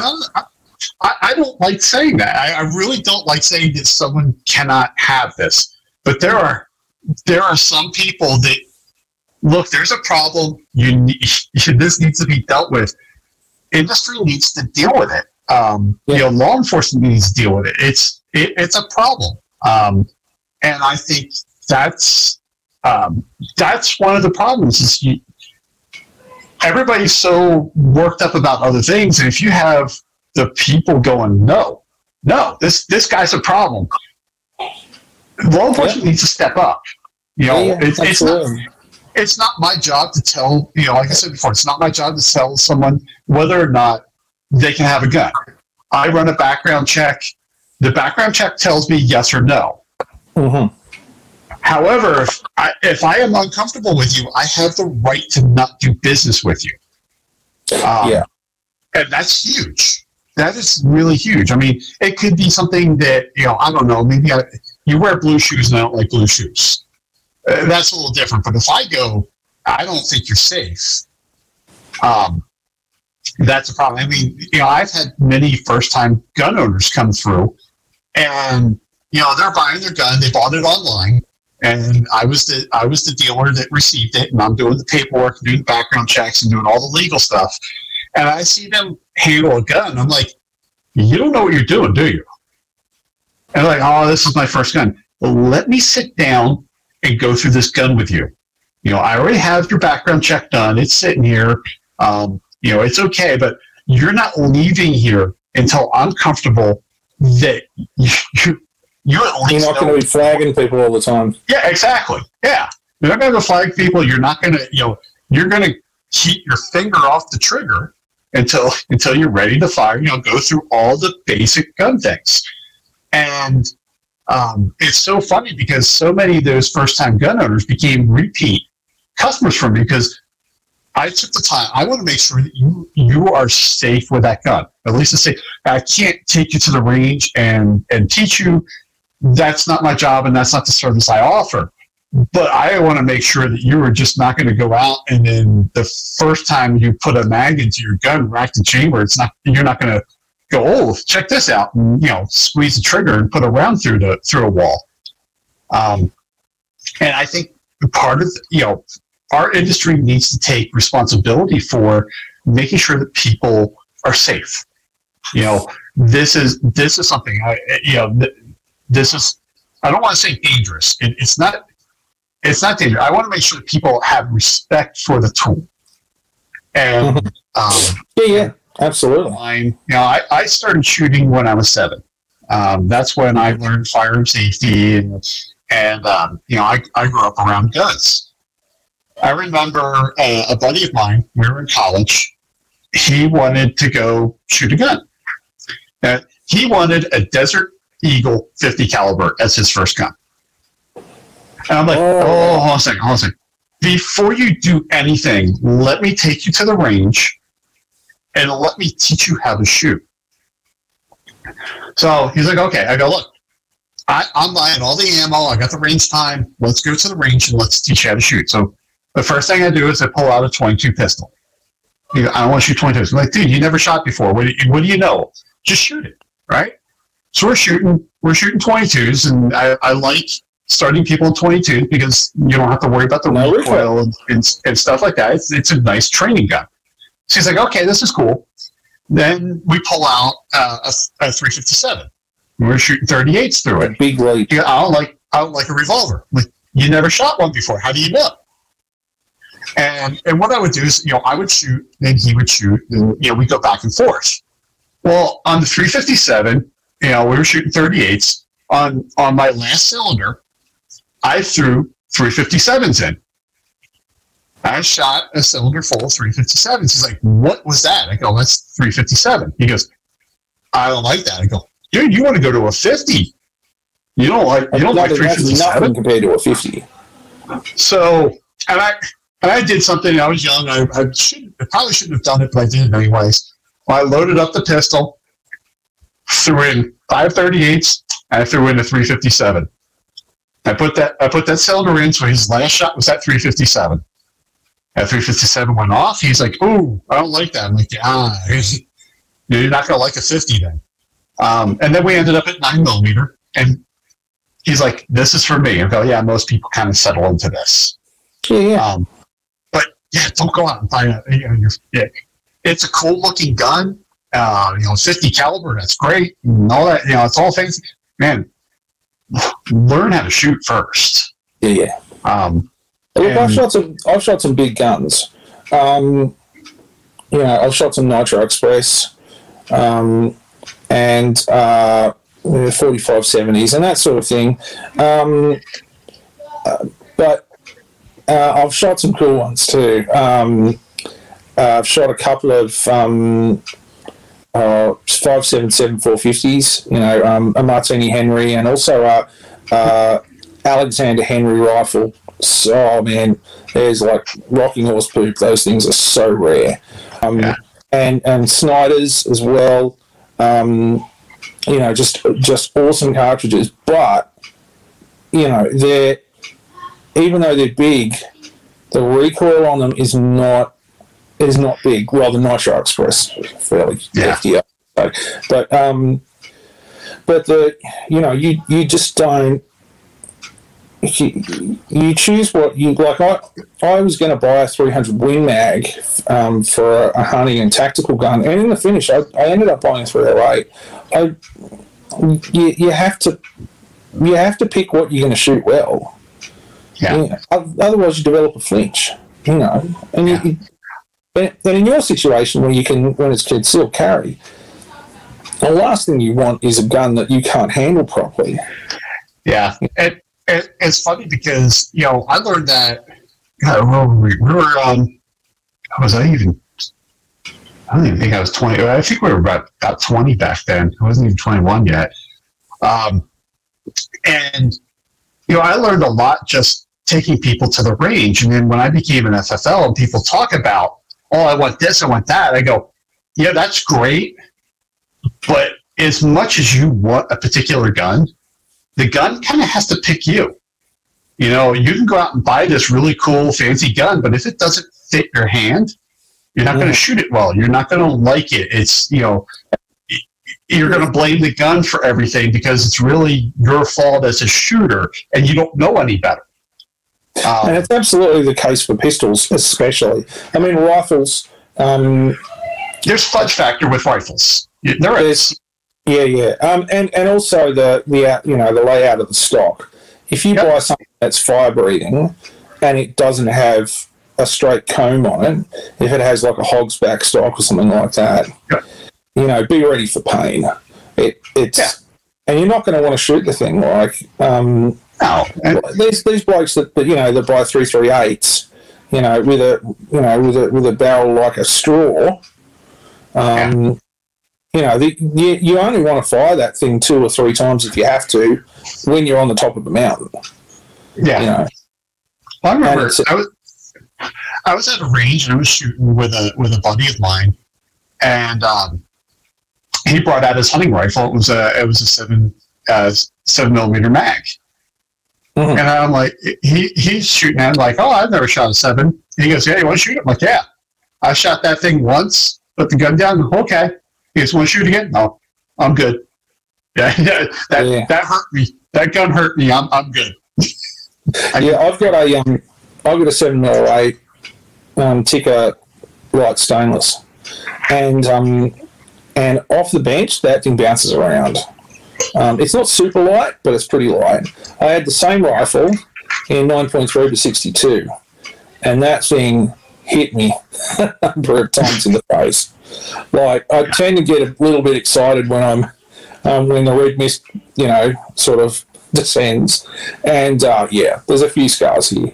And in the finish, I sold it to this bloke up in the Northern Territory to shoot buffalo with, and it can live with him because it was less than 7 pounds ringing wet, and it wasn't hot loads. Like, honestly, it probably needed to be in a stock with a longer length of pull, and a bigger recoil pad. Although it already had a limb saver on it. Man. So I shot a mate of mine's Mauser in the same cal. It was an M08 or M12. And that thing was just a different beast. Like, it was beautiful to shoot. But but this Tikka, and Tikka make great rifles. They do. There are, people say they're plasticky and that sort of thing. Well, you pull them out of the box and you put a round in them, and they grip hard like they. But yeah, I had to sell this thing on, and I didn't have a flinch, but you can't have a gun that you're afraid to shoot. Like, it just doesn't happen. I've got another really big gun that's never hit me, and it's more powerful, and it's heavier, thank goodness. But I mostly shoot, reduced loads out of it, basically because we can't shoot full power loads at our range at the moment anyway. But I've had more fun shooting reduced loads out of that thing than I have, than I ever did shooting full house loads out of things. It's the same reason people like shooting sort of, black powder stuff, because it doesn't have that, it's not brutal. You can actually enjoy it. Yeah, the recoil is more of a push than an impulse. Yeah, it is, and there's the smoke. I think muzzle loaders particularly sound like smashing timber. You know what I mean? It's just a friend of mine's got a musket, and it's a what do you call it? Is it a reproduction? Is that what they call them? Not a replica. Yeah. Anyway, and that thing is just awesome. On our club's Facebook site, my son took photos of him shooting it, and he managed to do it with like an HD video and then screenshot it. And there's some shots where you can actually see the projectile. Like, that's cool. Yeah, it's very cool. Yeah. Yeah. Anyway, but yeah, there's just so much more fun to be had when you're not worried about whether something's going to whack you. So and that's absolutely the same with hunting. So yeah, but we've been talking for almost 2 hours now. So we'll kind of start wrapping things up. But I originally met you on the Full 34. That's actually how the two of us started talking. Tell the audience a little bit about how they can kind of maybe like the Facebook page for your club and stuff like that, or if maybe some Australians do happen to watch this, how do they get in touch with you if they have questions?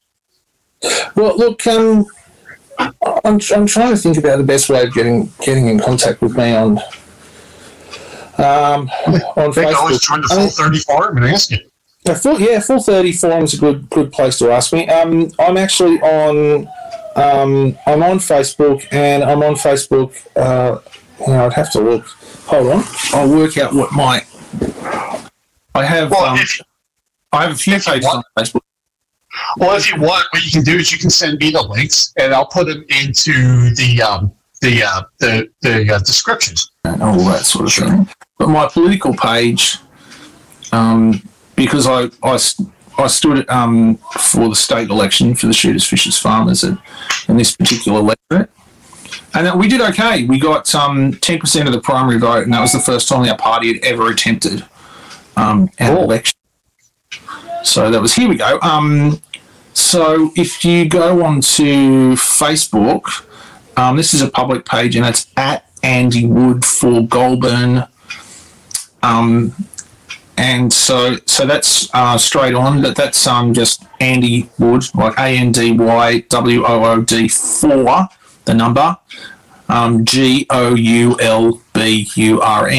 Okay. So if you want to type that in, you can have a look at the things that I'm following at the moment, and the things that I'm pushing. Like our party is, specifically focused on rural Australia. And that really does represent, shooting and fishing is so much a part of that. So, if you're serious about defending rights of shooters in New South Wales particularly, but in other states too, then, and this isn't something that I've really talked about, but it's a real struggle here in New South Wales to convince people that the only party that's really going to stand up for them, that's really going to hold the firearms registry to account, that's going to fight for funding for rural communities is ours, and there is no one else. The current Liberal National Coalition government hates us. They really loathe us. In a by-election, a federal by-election, we gave our preferences to the Labor Party simply to stop them getting the seat, because there was already a Labor incumbent in that seat, and so we recommended that people gave their preferences to Labor, and Labor lost the by-election. That was the first time that we'd managed to help change the outcome of a by-election, and we changed the outcome of a federal by-election. So that really hurt. We really gave them a smack that day, and so what the biggest thing that there's a lot of shooters that will want to say, "Oh, I'm not political, so I'm not interested in talking about it." Well, as soon as you got a firearms license, you got a target on your back. That's the truth. Yeah. And you may not be political, but everybody who doesn't like you is. And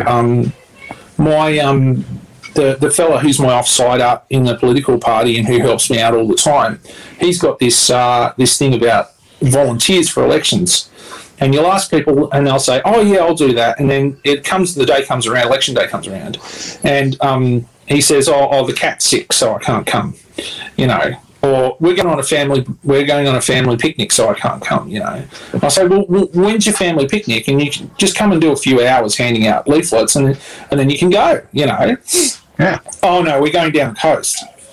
And so my response to that is, well, that's fine, but just be aware that the Animal Justice Party and the Greens and all the other people that hate us, their cat isn't sick, or even if it is, they leave the cat home. They don't go down the coast for the day, right?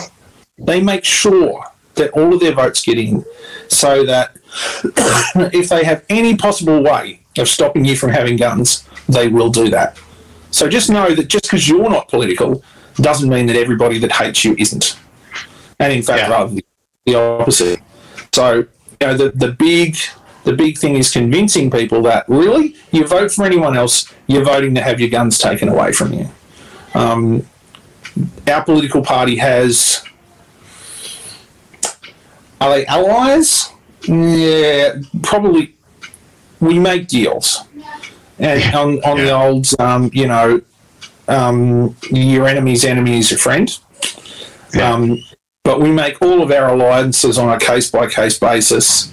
The Labor Party are more and more left-wing, and you have crazy fringe members and beliefs and that sort of thing. So they're not much help a lot of the time, but often we'll help them out so that the Liberal Party or the National Party lose seats, and they'll help us out to stop the National Parties from taking seats. So we're not in favour of their policies, not by any sense. But if it means that our political rivals, which are the National Party, lose their seats and we win them, then yeah, we will. And the biggest problem, I think, for a lot of voters is they see the Labor Party as left-wing, which they are, and they say, oh, but how could you ever preference those? How could you? And the response is, if you preference the people that you are trying to beat in the election, you don't beat them. So even though the National Party are allegedly conservative and allegedly pro-rural, if we preference them above the Labor Party, then we lose. Okay? Whereas if we preference the Labor Party and they preference us, then in a situation where we get more votes, then we can beat the National Party, and we want them out because they're, dishonest and they're doing terrible things to rural New South Wales. So it is always this big fight to try and convince people that, no, actually, it's in our name, shooters, fishers, farmers. People say, oh, you should change your name and you'd get more voters. Yeah, no, really. Like, people know what we stand for, and anyone who wouldn't vote for us now because of our name won't vote for us if we change it. I'll just say, you be the shooters party. We're not voting for you. You know, it's like when Conservative parties try and change their policies to get, radical leftist voters to vote for them. They're never going to vote for them in the first place. So, and the other huge problem we have, the biggest problem we have is other people in the firearms industry or firearms community who are like lobbyists or that sort of thing, deciding that like they have some sort of personal grudge against us. So on the web or in other places, they'll support another party who are, in principle pro-firearms but could flip-flop at any time and sabotage us at the ballot box. That happened in Western Australia. They used to have a Shooters, Fishers, Farmers member in the upper house of Western Australia, and there's a mob who are based in Victoria who sabotaged them and who said absolutely, unfounded stuff about them. This bloke, who's the leader of this particular group in Victoria, this lobby group, has a personal grudge against the Shooters, Fishers, Farmers Party. And so at the ballot box, they didn't get enough votes. And so now there are no politicians that are pro-firearms in Western Australia. And Western Australia has the lower house and the upper house owned by the Labor Party there. So they have a majority in both houses and they can shove whatever they like through. And Western Australia is the worst place to own firearms in Australia. They have appearance laws. There's a local police officer who decides whether or not you should be allowed to own a gun. A mate of mine had, what did he have? He had a couple of shotguns.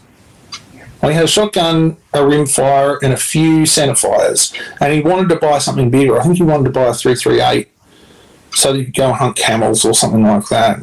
And the local officer said, no, you've got enough guns, you're not going to get another one.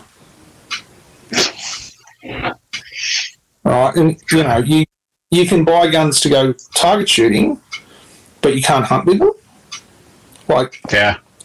Let's say I bought a Marlin 1895 Cowboy that I wanted to use for long distance black powder or something like that, right? Now I decided that I'd like to go and hunt buffalo with it up in the Northern Territory. Well, the government said, well, you're not taking that hunting. There's no way. You bought that under target shooting, so you can't take it hunting. Like, there was there was a bloke with a huge range, a huge property out in bush, Western Australia, and he was shooting 50 cals out to, was it 2,000 yards or something like that, and had a business going. It was a really successful thing. And the Western Australian police tried to shut him down for no good reason. There was no good reason why they were shutting him down. It was lawful. He had licenses, all this sort of thing, and they took him to court to shut him down. And the SSAA, the Sporting Shooters, fought with him, and they won in court. Well, WA Pol was so angry, and they were flying drones near his property to see what he was doing all the time. And I mean, honestly, it's you just think to yourself, these aren't people who are busting into banks or murdering people or selling drugs. He was running a farming property, and he had the space to run a range that big. There's nothing wrong with it. Other than they don't like what's going on. Yeah, that's it. They could be catching people who are drug running, right? Yeah. Or they were doing all sorts of things. But no, let's waste our time on someone who's obeying the law. Yeah. So, anyway. Well, Andy, thanks for joining me. I'll put your contact info down in the description, and we'll get some people to kind of start checking things out. And I appreciate you joining me on a Friday out there, and It's been great talking to you. I mean, it's 2 hours. We've been on 2 hours, almost 9 minutes now, and it's been great hearing about what's going on in Australia. Well, mate, I'm very happy to talk to you, and we have a lot of the same problems here as people do the world over, and we're just, I don't know. It just does seem there's always a new piece of legislation that pops up that's they're always there's no justification for it. No one's it's saving no lives. It's just harassment, and all the only people that it affects, of course, are people like you and I who obey the law. So, yeah, cool. Okay, well, great to talk. You have a nice Thursday night. I definitely will. It's what is it now? 7:17, so it's I'm going to be a little late to dinner, but that's okay. It's been good talking to you. Absolutely. Have a cold snack or two and enjoy the evening. Will do. Okay, mate. Wow, that was a long episode. I know that. I'm sorry. And I just wanted to make sure you guys heard this. It's not often we get to hear an opinion from other people, outside of our country. And you can see that they have the same problems that we have here in the United States. But anyways, I hope you made it through all 2 hours of that podcast. It was a really, really fun one for me to do.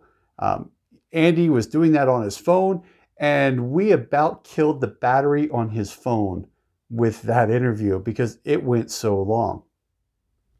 If you like the work that I do here, please help me continue to bring you additional content. You can do that really simple by shopping the affiliate links and banners on trb.fyi. Before you go online and shop, go to trb.fyi. You can click the partners up in the menu, and you can see all the affiliates that we have. Click on the link for that affiliate and then go shopping. You won't spend any more than you were going to spend before. Just a small portion of the proceeds will come back to me to help me continue to bring you additional content. Until next time, thanks for listening. Hope you're staying safe out there. I can't wait to talk to you again soon.